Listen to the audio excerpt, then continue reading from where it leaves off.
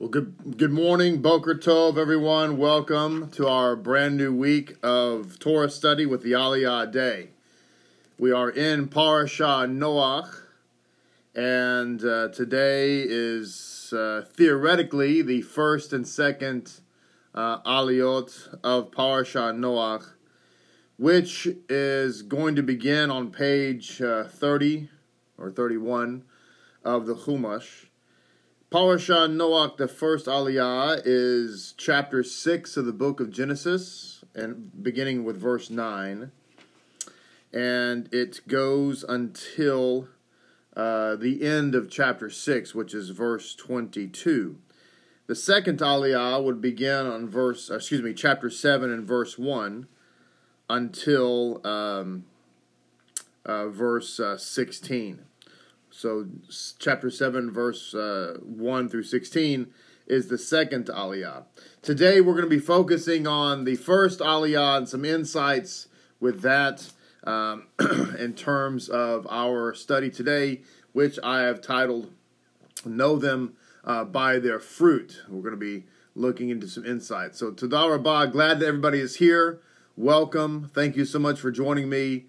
It was a wonderful Shabbat. It was a wonderful time of new beginning and a wonderful Shabbat Breshit, and I'm glad and very thankful to have everyone. Remember, think good and it will be good. Amen. Let's dive into our insights this morning as we look at this some notes from this Parashah Noach and what Hashem should want to show us. The Parashah, the Sidra, which another name for Parashah, by the way, is Sidra. You'll hear this word sometimes. The reason I bring this up is because in the Insights book that I'm using, it actually refers to the Parashah as the Sidra. Samek Daled Reis Sidra. Sidra and Parashah are synonymous. So you might hear this in your wanderings about Judaism, a Sidra, and you might wonder what's the difference between a Sidra and a Parashah, and the answer is really nothing.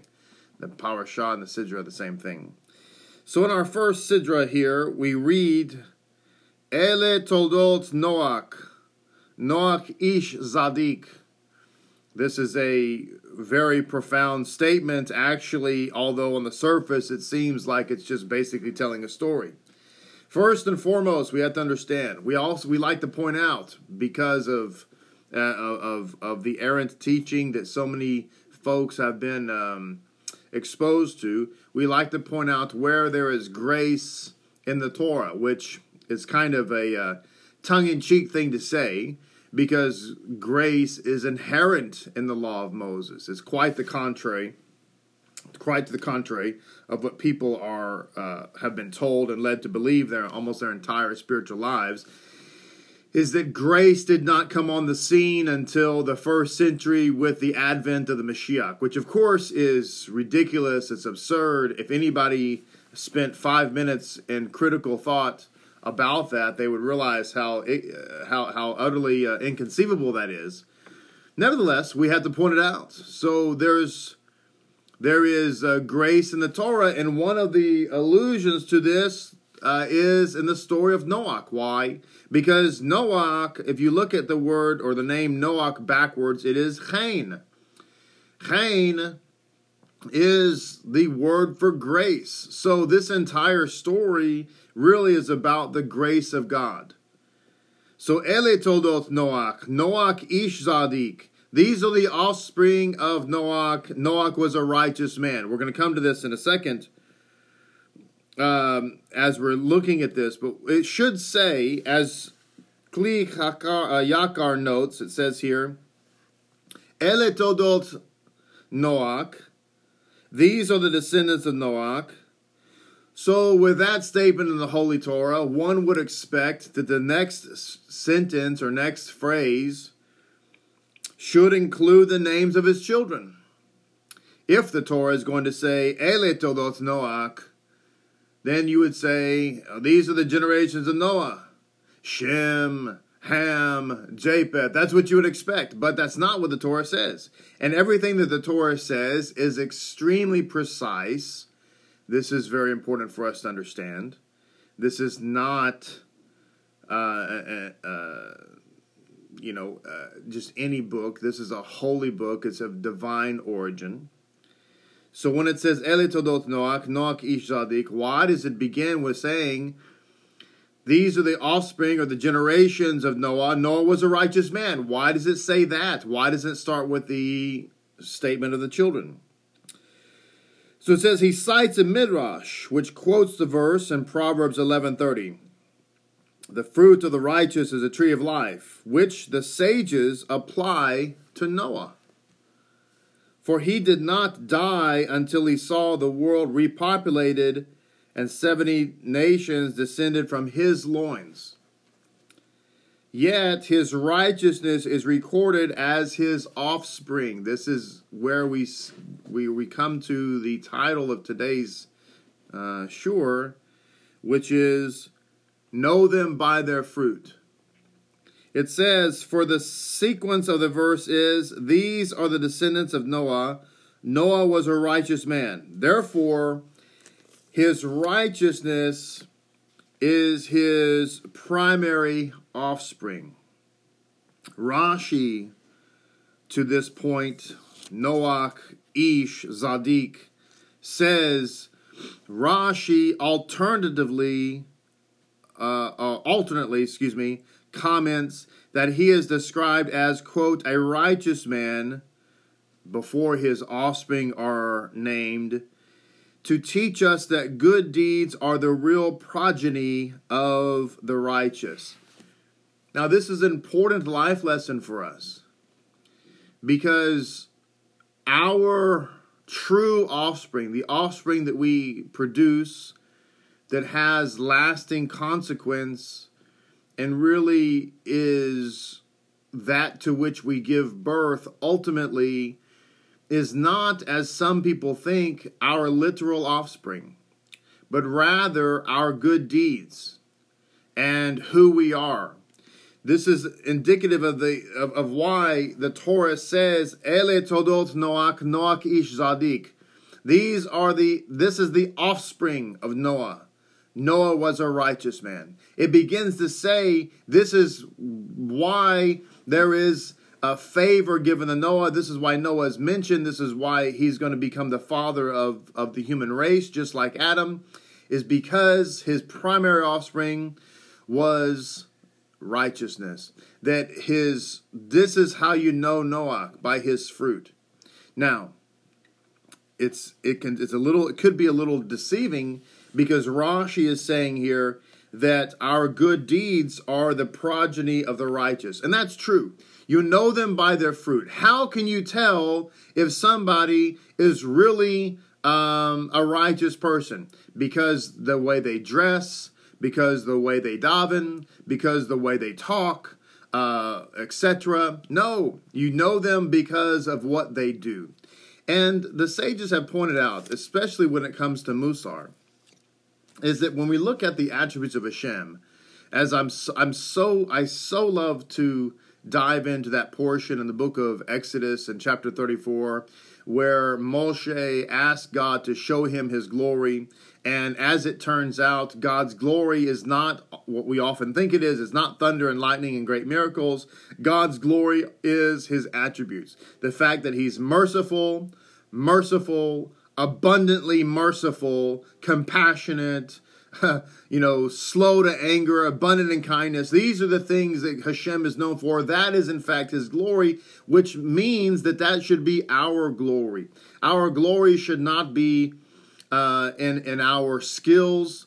Our glory is not if we're a good musician. It's not that we're a rock star. If we're a good public speaker, it's not that we dazzle people with our articulation.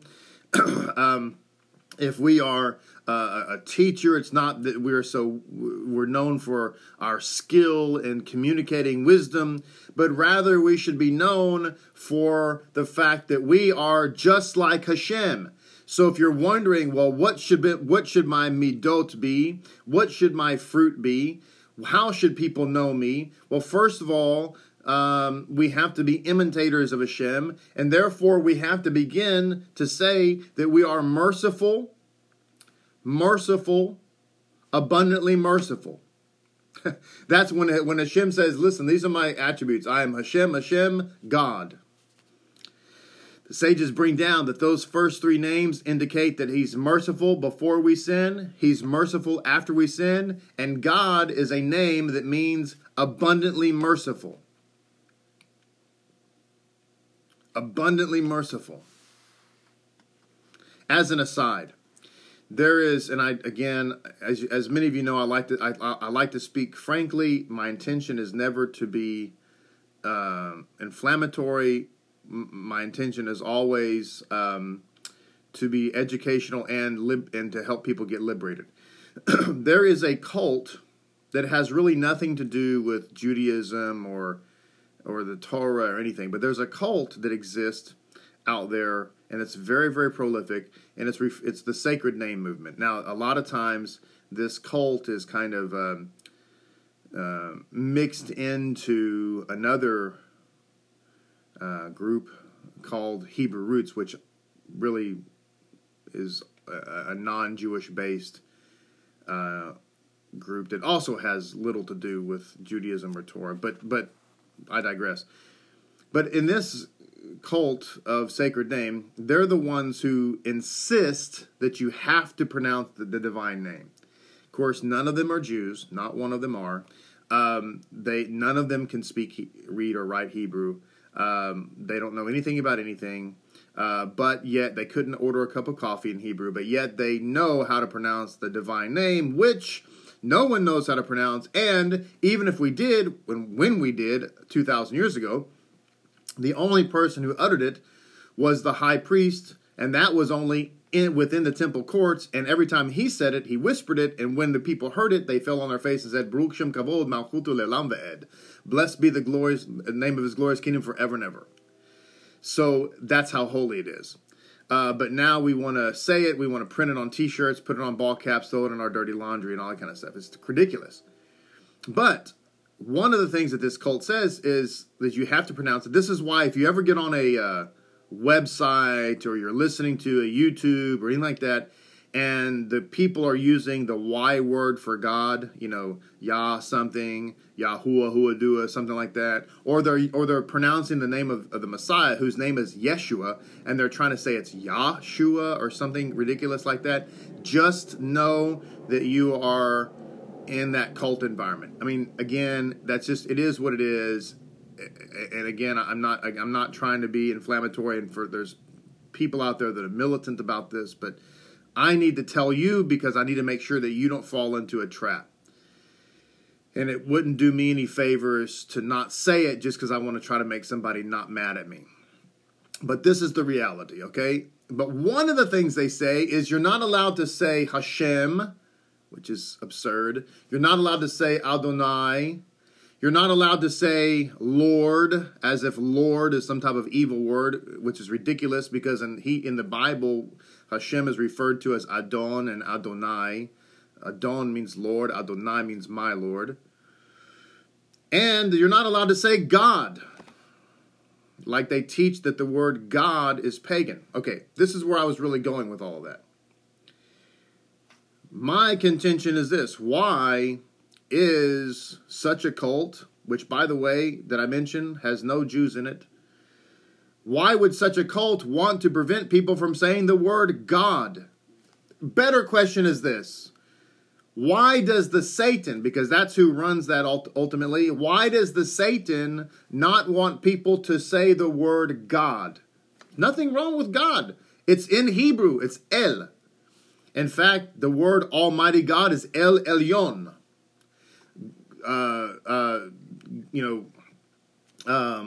That's everlasting God. Mighty God is El Gibor, right? El is a word. It's God. But more importantly, why would the Satan who influences that organization or disorganization really, but why would the Satan not want you to say God? And here's the answer. Because the word God from the Hebrew Jewish understanding is a word that means literally superabundant mercy, superabundant compassion, which these groups are not filled with. And you and I need Hashem to be superabundantly compassionate to us, and we need to be superabundantly compassionate to other people, which is why that word is stricken from the vocabulary of such people. Isn't that interesting? Think about it.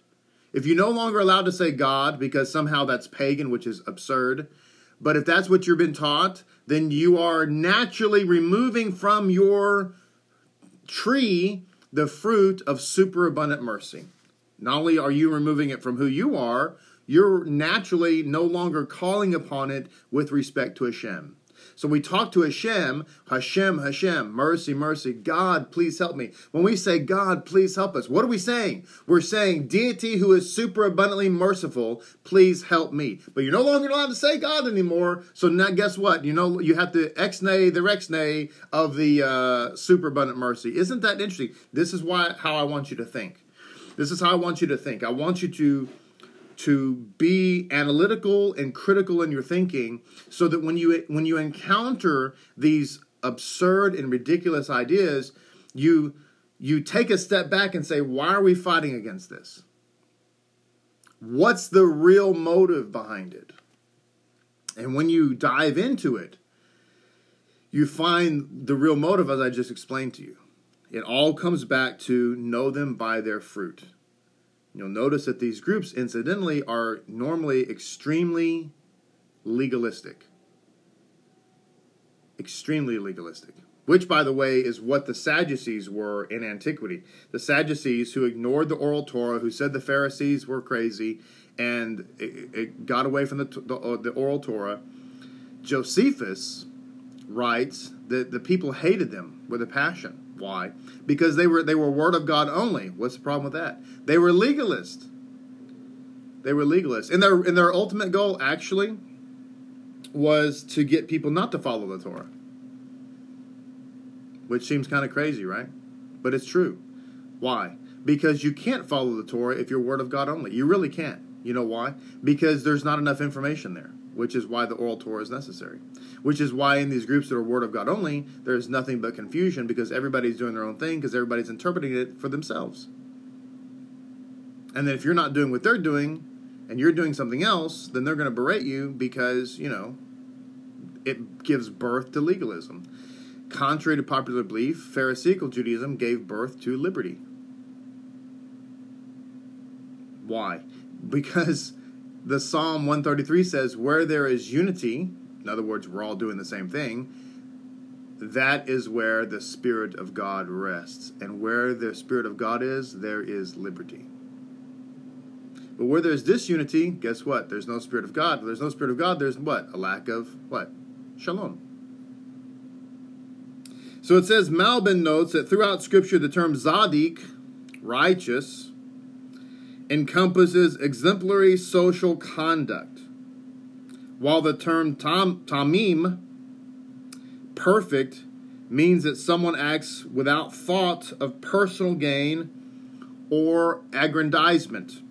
So this is, of course, in relationship to the Torah that says, Ele Noach, Ish Zadik, Tamim Chaya Bedorotav. He was a perfectly righteous man in his generations.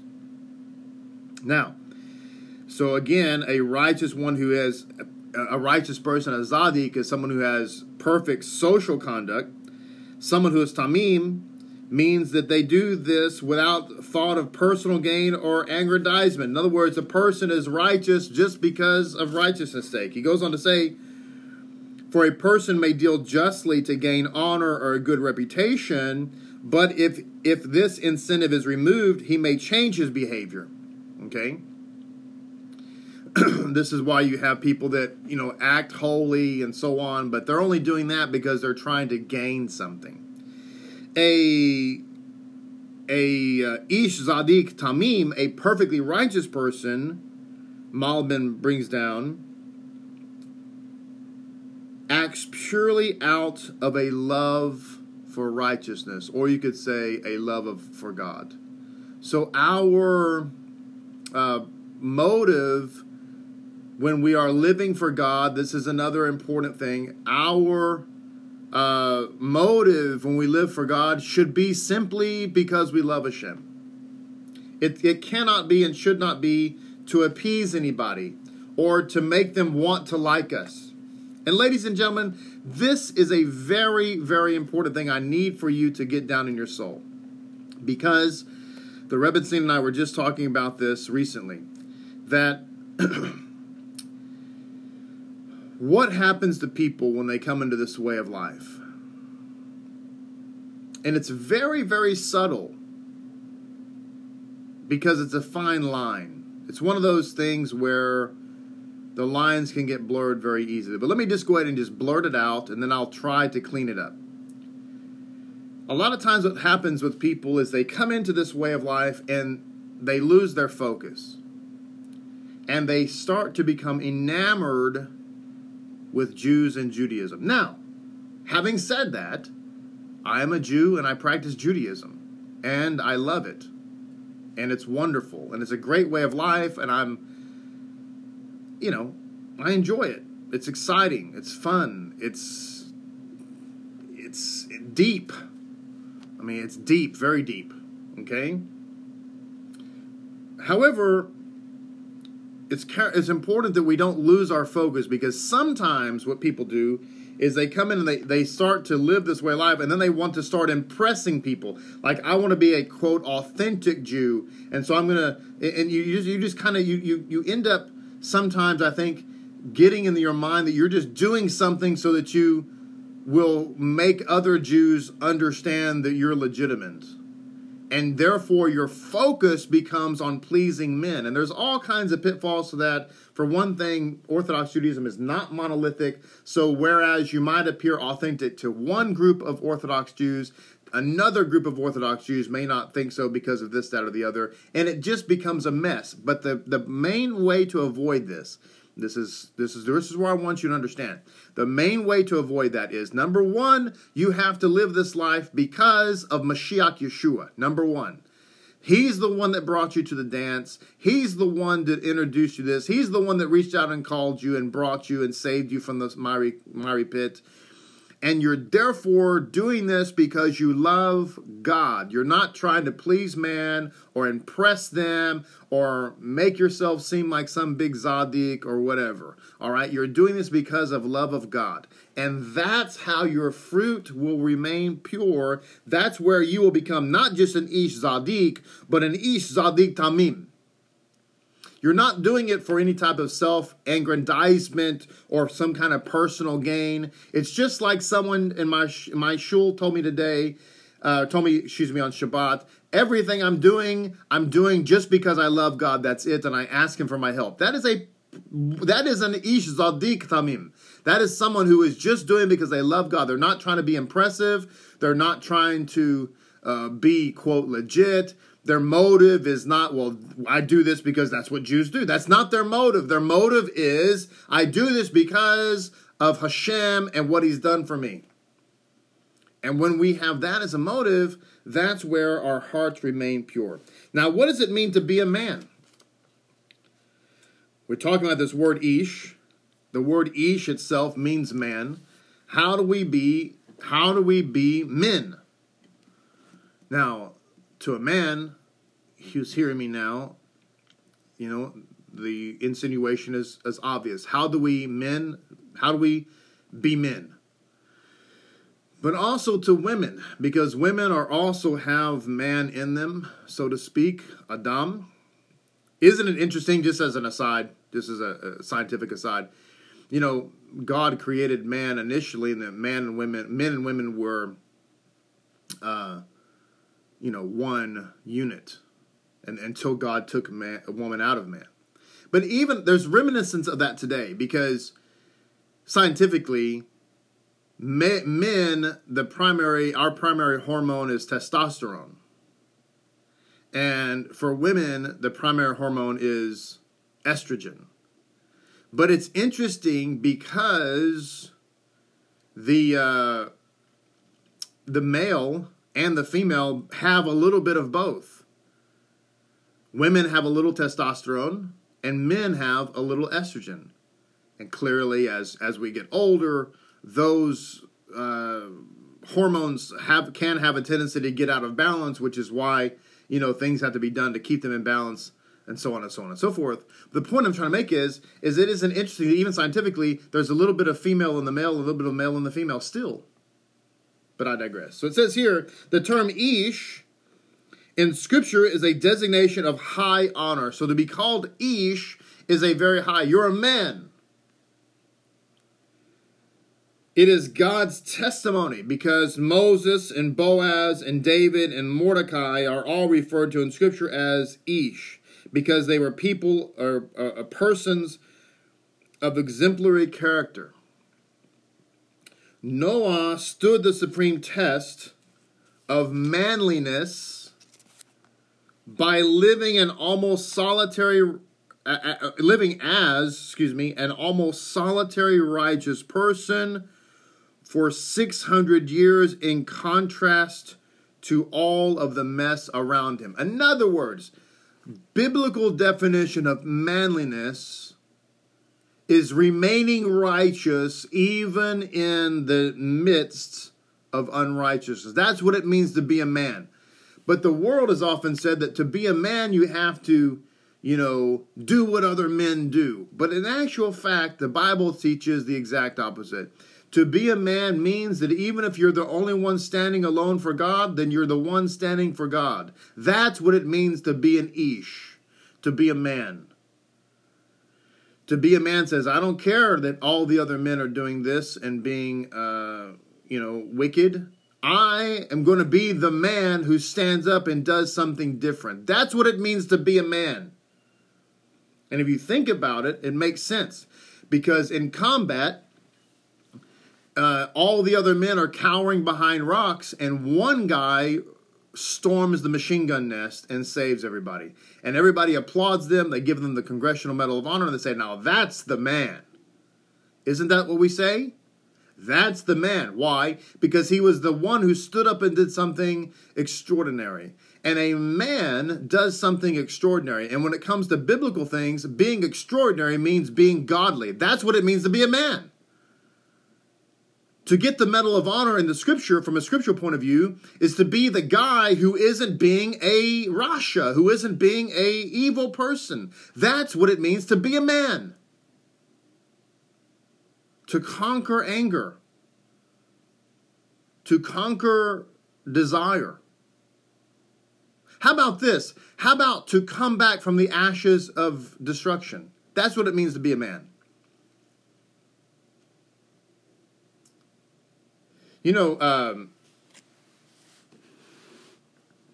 Having lived the way I live, I would never follow somebody who, and I mean this with all honesty, I would never make somebody my leader who's never been through it. Because that's not a leader. That's somebody who's, I don't know what that is, but it's not a leader. So a leader is somebody who's been through it, fallen on their face, suffered, but then got up. In the Marine Corps, you weren't allowed to ask your men to do something you've never done. You just can't do that. Marine Corps is very, very big on leadership. Leadership means leading. That means you've been there, done that, and you're asking men to do something you yourself have already done. So, if you're trying to lead people to, hey, when you fall, get up. But if you've never fallen and never had to get up, then you're asking them to do something you yourself have never done. So to be a man means that you've been through it and you persevered. And too often in religious circles, we want our leaders to be perfect and who have never done anything. They don't have any kind of testimony because they exited the womb in righteousness and perfection. They lived a life of perfection, and they're teaching us today having never done anything other than perfection. religiously, that's what we want, but how is that helpful? And yet, on the other hand, we say about Messiah, what makes him awesome is he's a man who came here and suffered like us. See, again, it's one of these contradictions in our way of thinking. We continue to wonder why we're so confused. Because we're not stable in our thinking. We're not thinking it through.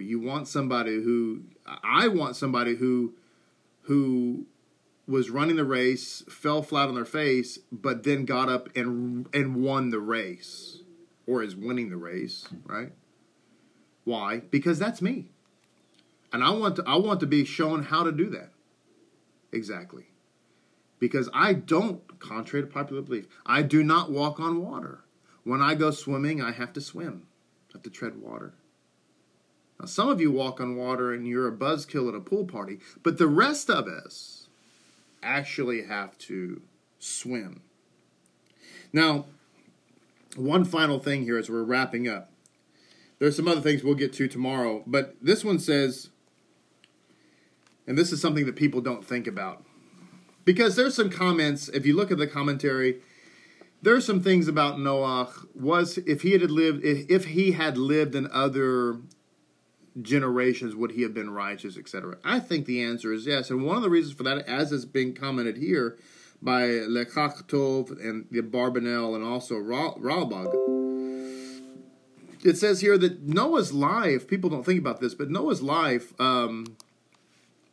actually spanned many generations. And yet he maintained his level of righteousness throughout all of those generations.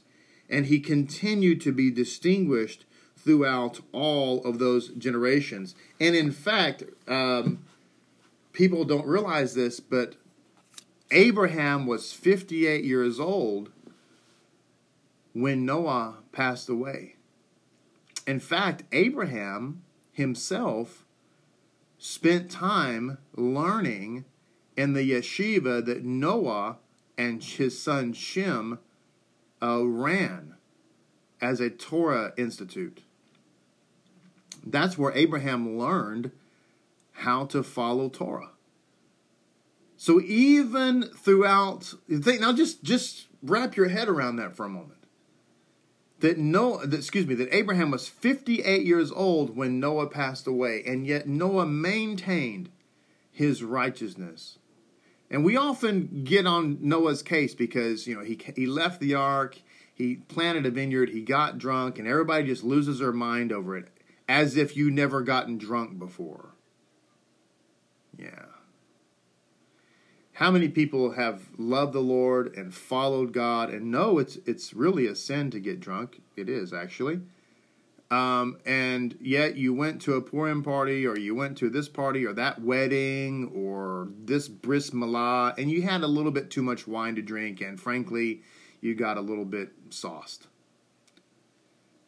And of course, we brush that off and say, I'm sorry, that was a little bit too much. I should have stopped, et cetera, et cetera. And we're all like, hey, it's all cool. But Noah gets drunk, and man, as far as we're concerned, he's a reprobate. I mean, this is the human condition. This is why we're so messed up. We want to just act like we never did anything wrong, right? But even so, Noah lived all those many hundreds of years and remained righteous until Abraham was 58 years old. He was still teaching a yeshiva. Ladies and gentlemen, that's how people need to know us. They need to know us by our fruit. And our fruit is not moments of mistakes, because that's called being human. Our fruit is, what do we do before and what do we do after, and what is the sum total of our life?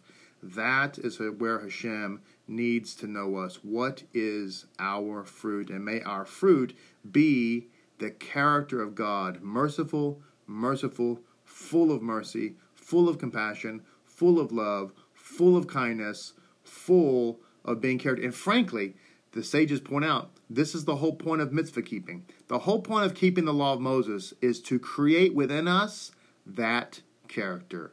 And may it be so. End of our Aliyah today. Think good and it will be good. Thank you so much for being with me today. Please remember to contribute to our community here at Sar Shalom Synagogue and Lapid Judaism. Your tithes and offerings are critical to making sure that these programs continue in there, and most importantly, the light of God's Torah and the light of Messiah Yeshua continue. So thank you for being faithful in that, and please don't ever think that you're not important, because you are very important. Your tithes, your offerings, your prayers, your support, your participation is all critical to the mission. So God bless you. Thank you so much for being a part of this. We'll look forward to seeing you tomorrow for the third Aliyah of Noach.